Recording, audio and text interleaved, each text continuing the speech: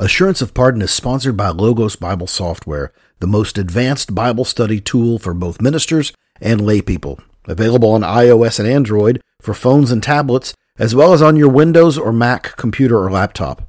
Get the most of your time in the Scriptures with Logos Bible Software.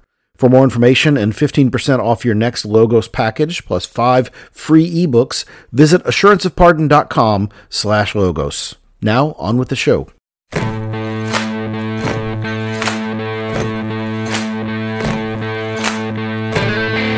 Welcome to Assurance of Pardon, a podcast about the gospel, the Bible, the church, what it all means, and why it all matters. I'm Scott Davis, pastor of Hope Presbyterian Church in Hot Springs, Arkansas. I'm Gage Jordan, assistant pastor of youth and families at First Presbyterian Dyersburg in Dyersburg, Tennessee.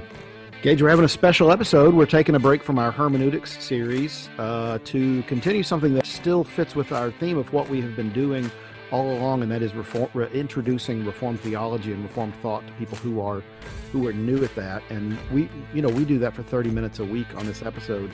But there are folks who do that, who find themselves doing that 24/7, and that is church planters. And so we're really excited to introduce a podcast to our folks, 5 Points Church Planting Podcast. We've got Dr. Hunter Brewer and John St. Martin joining us today to talk about the podcast and talk a little bit about church planting. Hunter is planting in Collierville, Tennessee, Trinity Church in Collierville, Tennessee. He's the former director of the Mid-South Church Planting Network, and he and his wife, Vicki, have 2 children. And John St. Martin is the pastor and church planter at Resurrection Church in Fargo, North Dakota, and he and his wife have 3 children.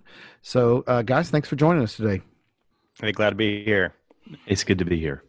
John, why plant a church in Fargo, North Dakota? Doesn't everybody want to live in Fargo, North Dakota? I don't understand why that's a question. No, so I grew up in the suburbs of Minneapolis, Minnesota, which is about 3 hours from Fargo. And so when we were looking for a call, we felt called to church planting, but our presbytery includes North Dakota, and it was the only state that didn't have a PCA church. And for us to be able to come back to our home presbytery to, minister among people that have similar backgrounds and cultural kind of values that we grew up with, made a lot of sense. And so we kind of walked through different doors, discerned some different places. At the end of the day, I was the only one that ever applied to plant a church in Fargo. So I'm not sure exactly the spiritual answer or the pragmatic answer, but the Lord called us back really to home. We feel like we're back in our home area, and glad to be here. When did you plant the church? We started in 2018, so we've been here just a little over 2 years this summer. So, no, I was going to say I had the pleasure of meeting John at our Presbytery's, the PCA's General Assembly year before last, when he had the coolest networking event. He sent an email out to every Presbyterian minister and ruling elder, I guess, everybody going to the General Assembly, saying, "Come to a whiskey tasting." Yes, I was at that event. Yeah, of course you were. Who wasn't at that event? Yeah. So genius idea. He knows how to gather Presbyterians. Where 2 or 3 Presbyterians are, there will be a 5th, as the saying goes. Amen. Yeah. And Our distilling theology brothers would be proud. Yeah, absolutely. Yeah. Absolutely.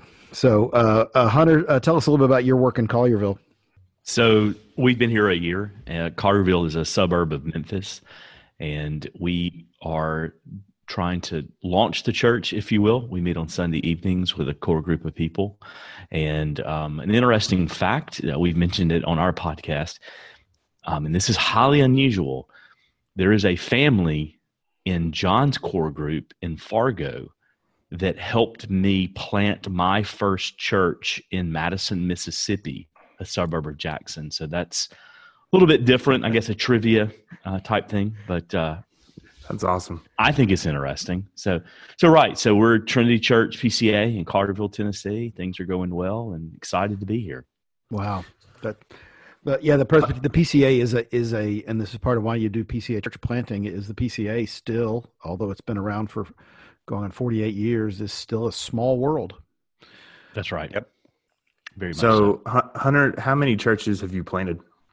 So this is my second church. It's not planted yet, but Lord willing, it will be. So this is my second one. I started a church in a suburb of Jackson, Mississippi called Madison Heights, and I was the senior pastor there for almost 9 years. So I'll ask the loaded question that I'm sure you get all the time, being in the South. Man, we've got churches. There's 200 churches in Dyer County alone. Why plant another church in the South? I'm sure there's hundreds of churches in the greater Memphis area and in Collierville. Why plant another church there? That's right. Well, Gage, the easy answer is we figured it out and nobody else has, and we're going to turn the city upside down for Christ. That is a joke. That is 100% a joke. A few things. Number one, I think I've been told it's a possibility after the numbers come out for the new census that Carterville will be the largest city in the state of Tennessee without a PCA church if, before we came here to plant. So I think from a denominational perspective, if you have a city that's the largest city in your state and there's no presence of your denomination there, that's something that you would want to consider. So that's number one.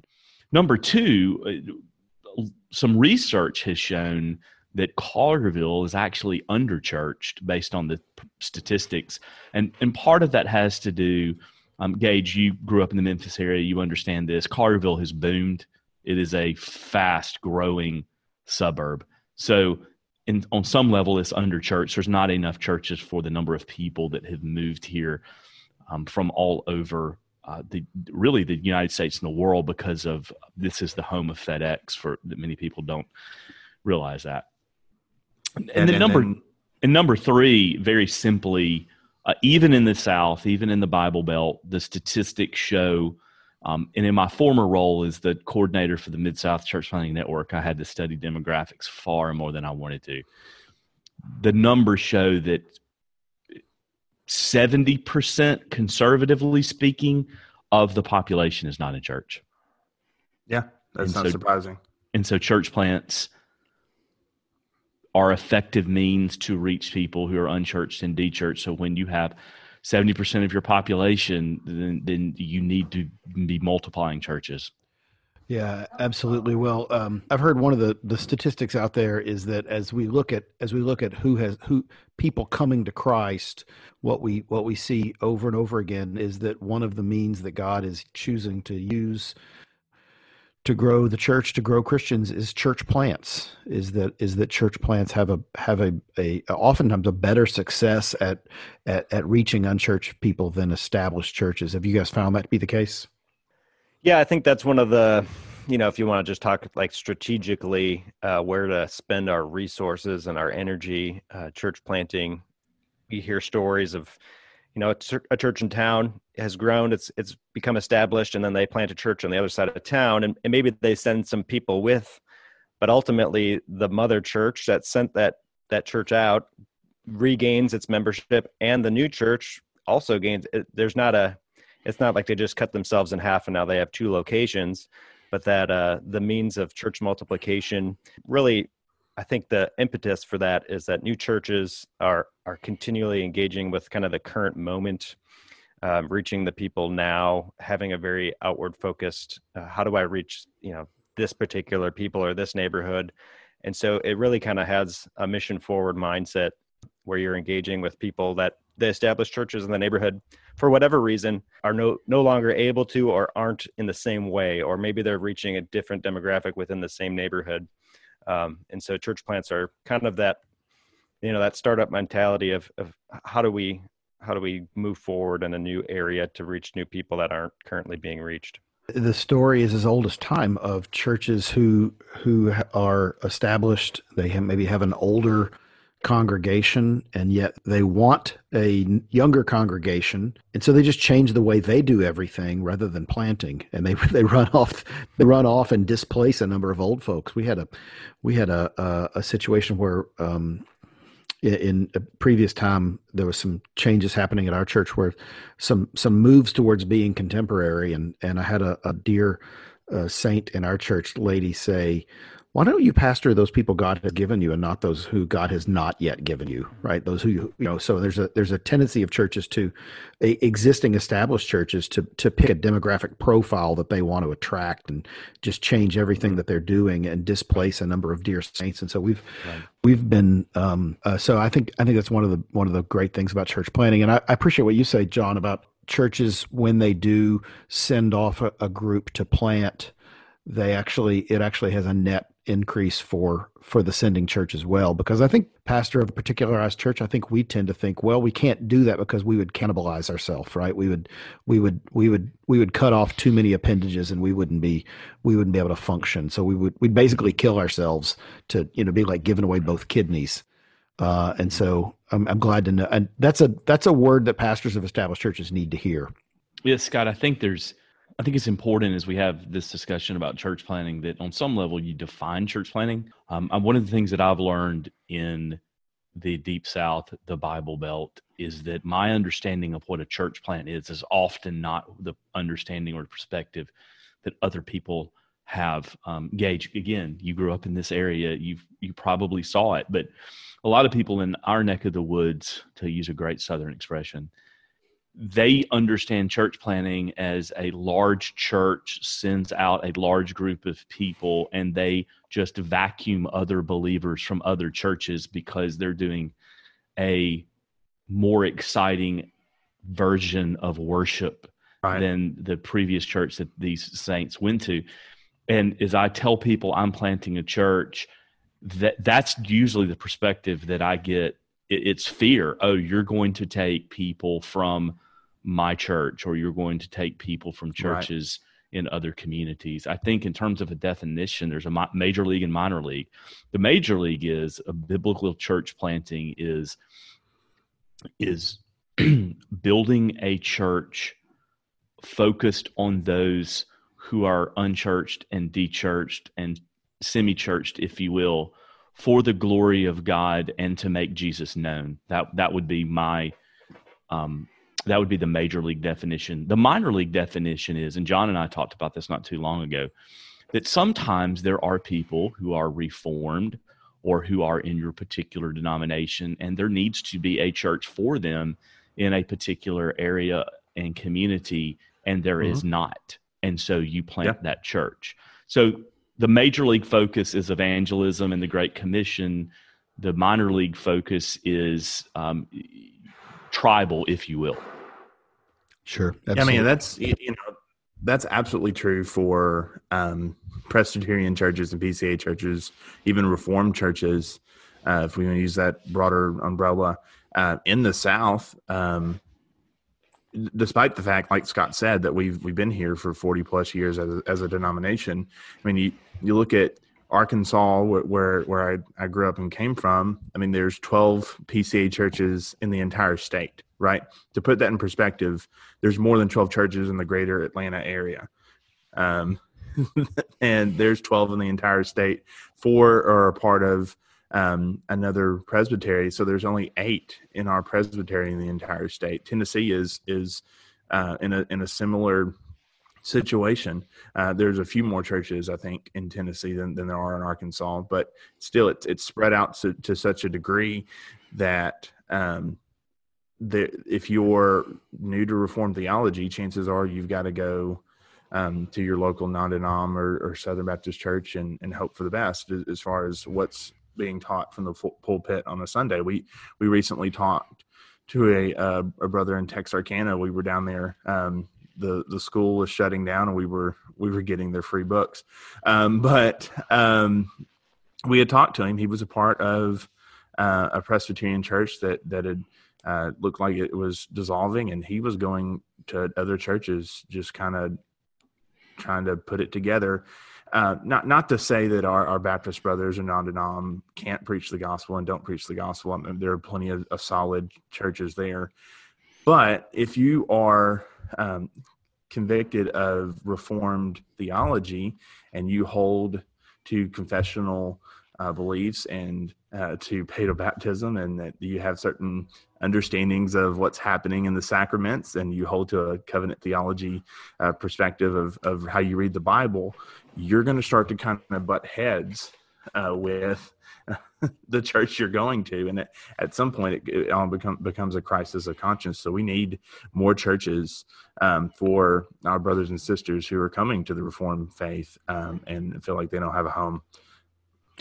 I can speak just to our own context. We've been supported and encouraged by so many local churches here. There's a couple Acts 29 churches. There's a Confessional Reformed Baptist church. They're excited that we came to plant a church because they know we agree on, really the core center of the gospel. And they know our differences, and they probably have people in their church that they are more than happy to say, hey, there's the PCA church you've been waiting for, or whatever that looks like. And we don't have to fight over maybe our particular issues, but we can kind of work together and know that, if somebody comes to our church expecting, you talked about style. If somebody comes to our church and they're expecting a more contemporary style and it's not there, or to be a Baptist church or whatever it is, right? We have a list of 3, 4, 5 churches in town that we have these great relationships with, where we can care for people well and send them to the place where they might be able to use their gifts most. Being in the Bible Belt, being a Southerner, you are, even as you are meeting unchurched people in the South, you're going to find that they've got some theological understandings that are primarily Baptistic or charismatic or broadly evangelical. As you are meeting some folks and connecting with them and inviting them to come and be a part of this church that you're planting, and they begin to encounter maybe a liturgy, a call to worship, and a corporate confession of sin, and maybe the Lord's Supper practice with greater frequency, or wine in communion, or baptizing babies, and the list goes on and on and on. You get some pushback. What have been some ways that have been helpful for you? And I don't have to wonder if this has happened to you, because if you're a Presbyterian minister in the South, you deal with this day in and day out. So, and maybe in North Dakota as well. So talk a little bit about how you have threaded the needle of helping walk folks along and understand Reformed worship.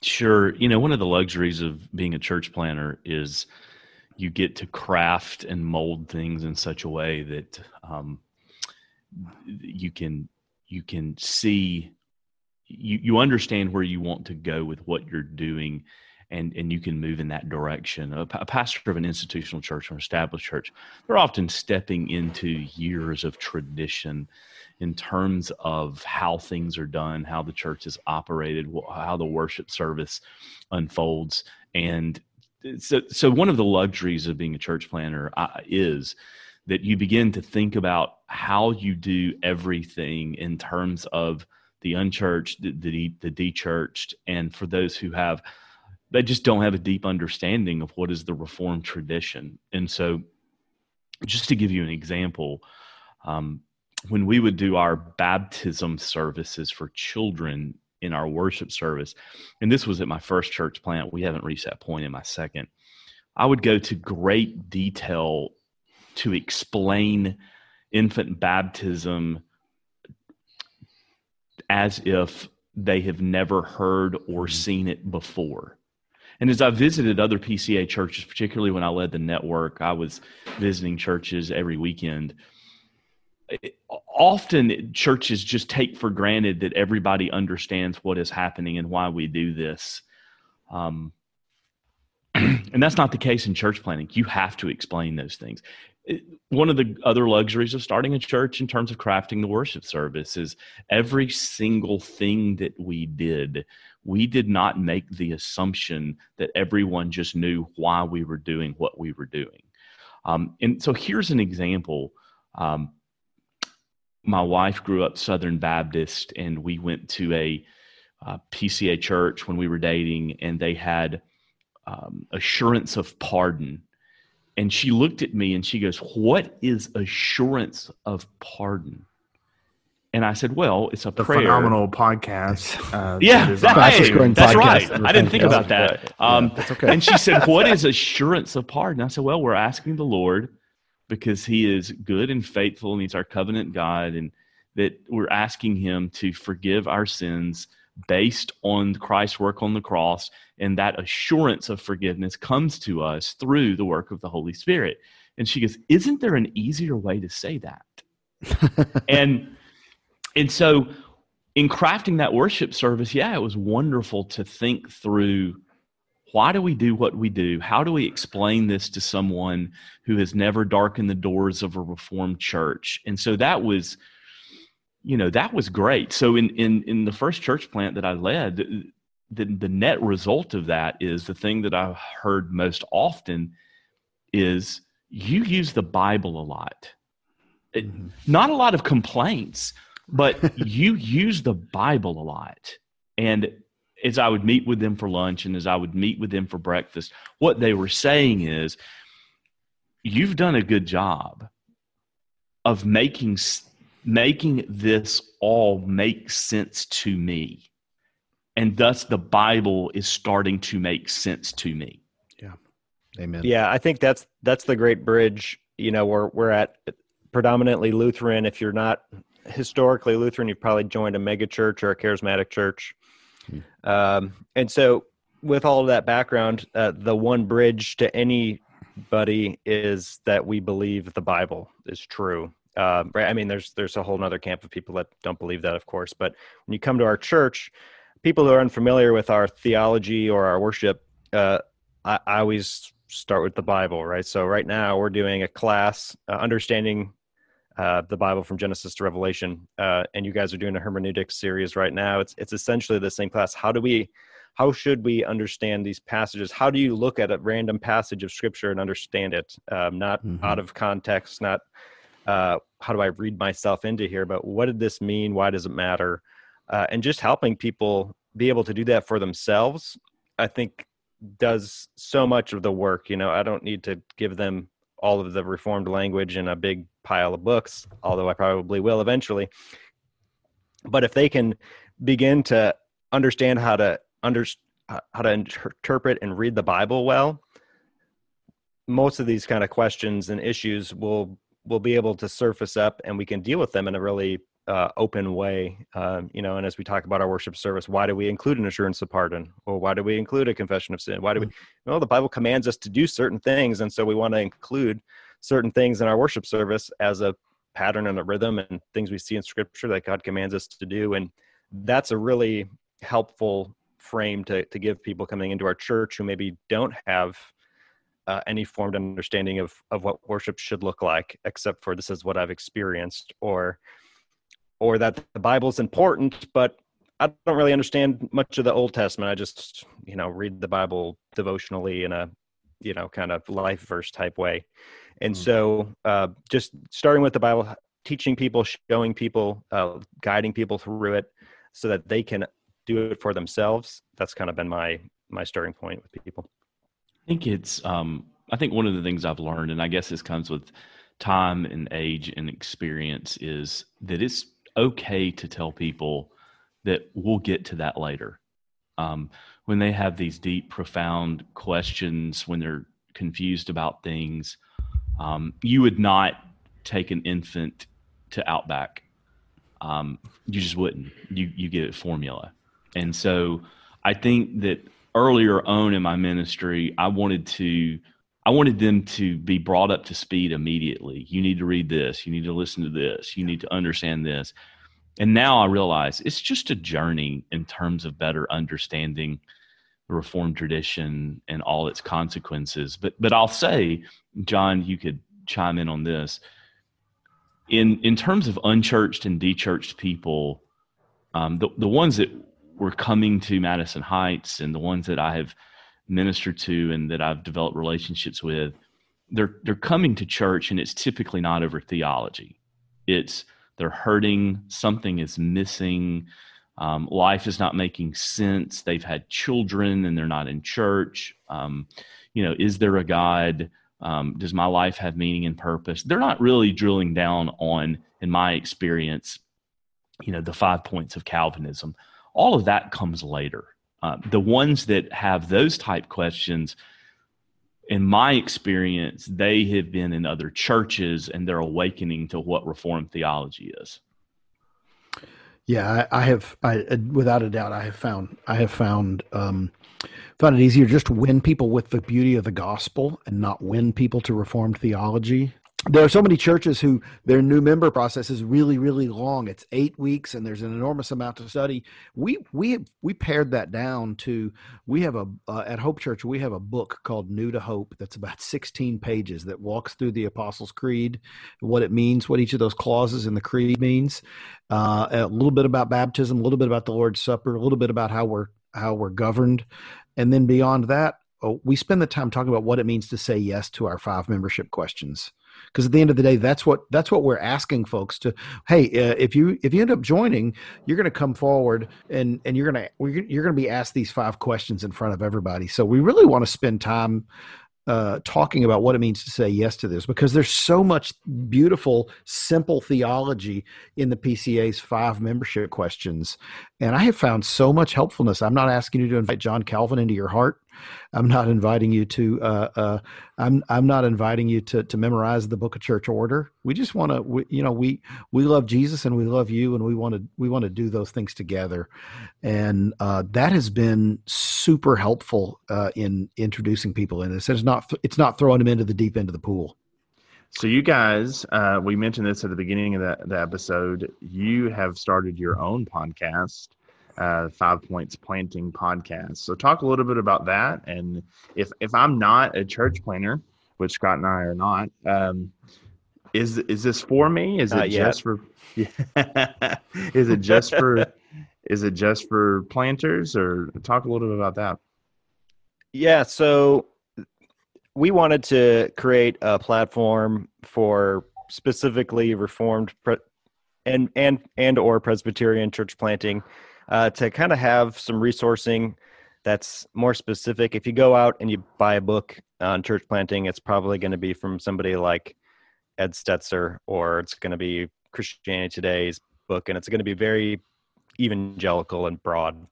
And then you have to interpret that into our own kind of world, because basically the church growth model isn't quite what we're trying to do.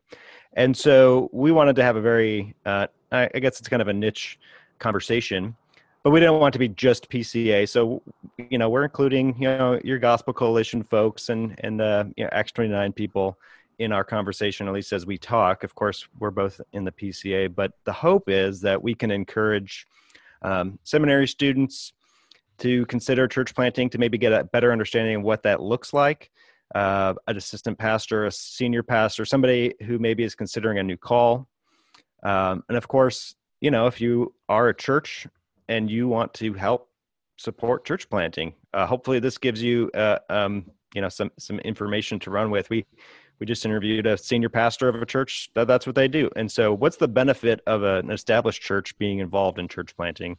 Or how can we even be involved? Or even a member of a church listening in can say, if they're part of a church plant, I can understand how I can be more helpful, or what the mission is of a church planter, right? We want to be able to hit kind of different audiences with the goal of just encouraging more involvement and awareness about church planting.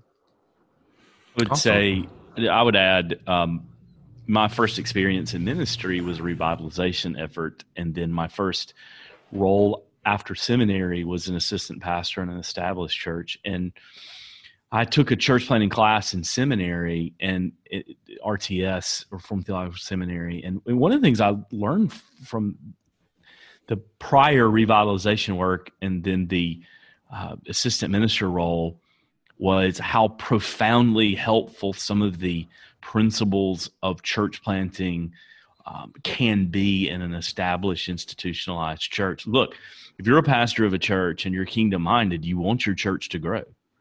You want to see people come to faith. You want to see new families.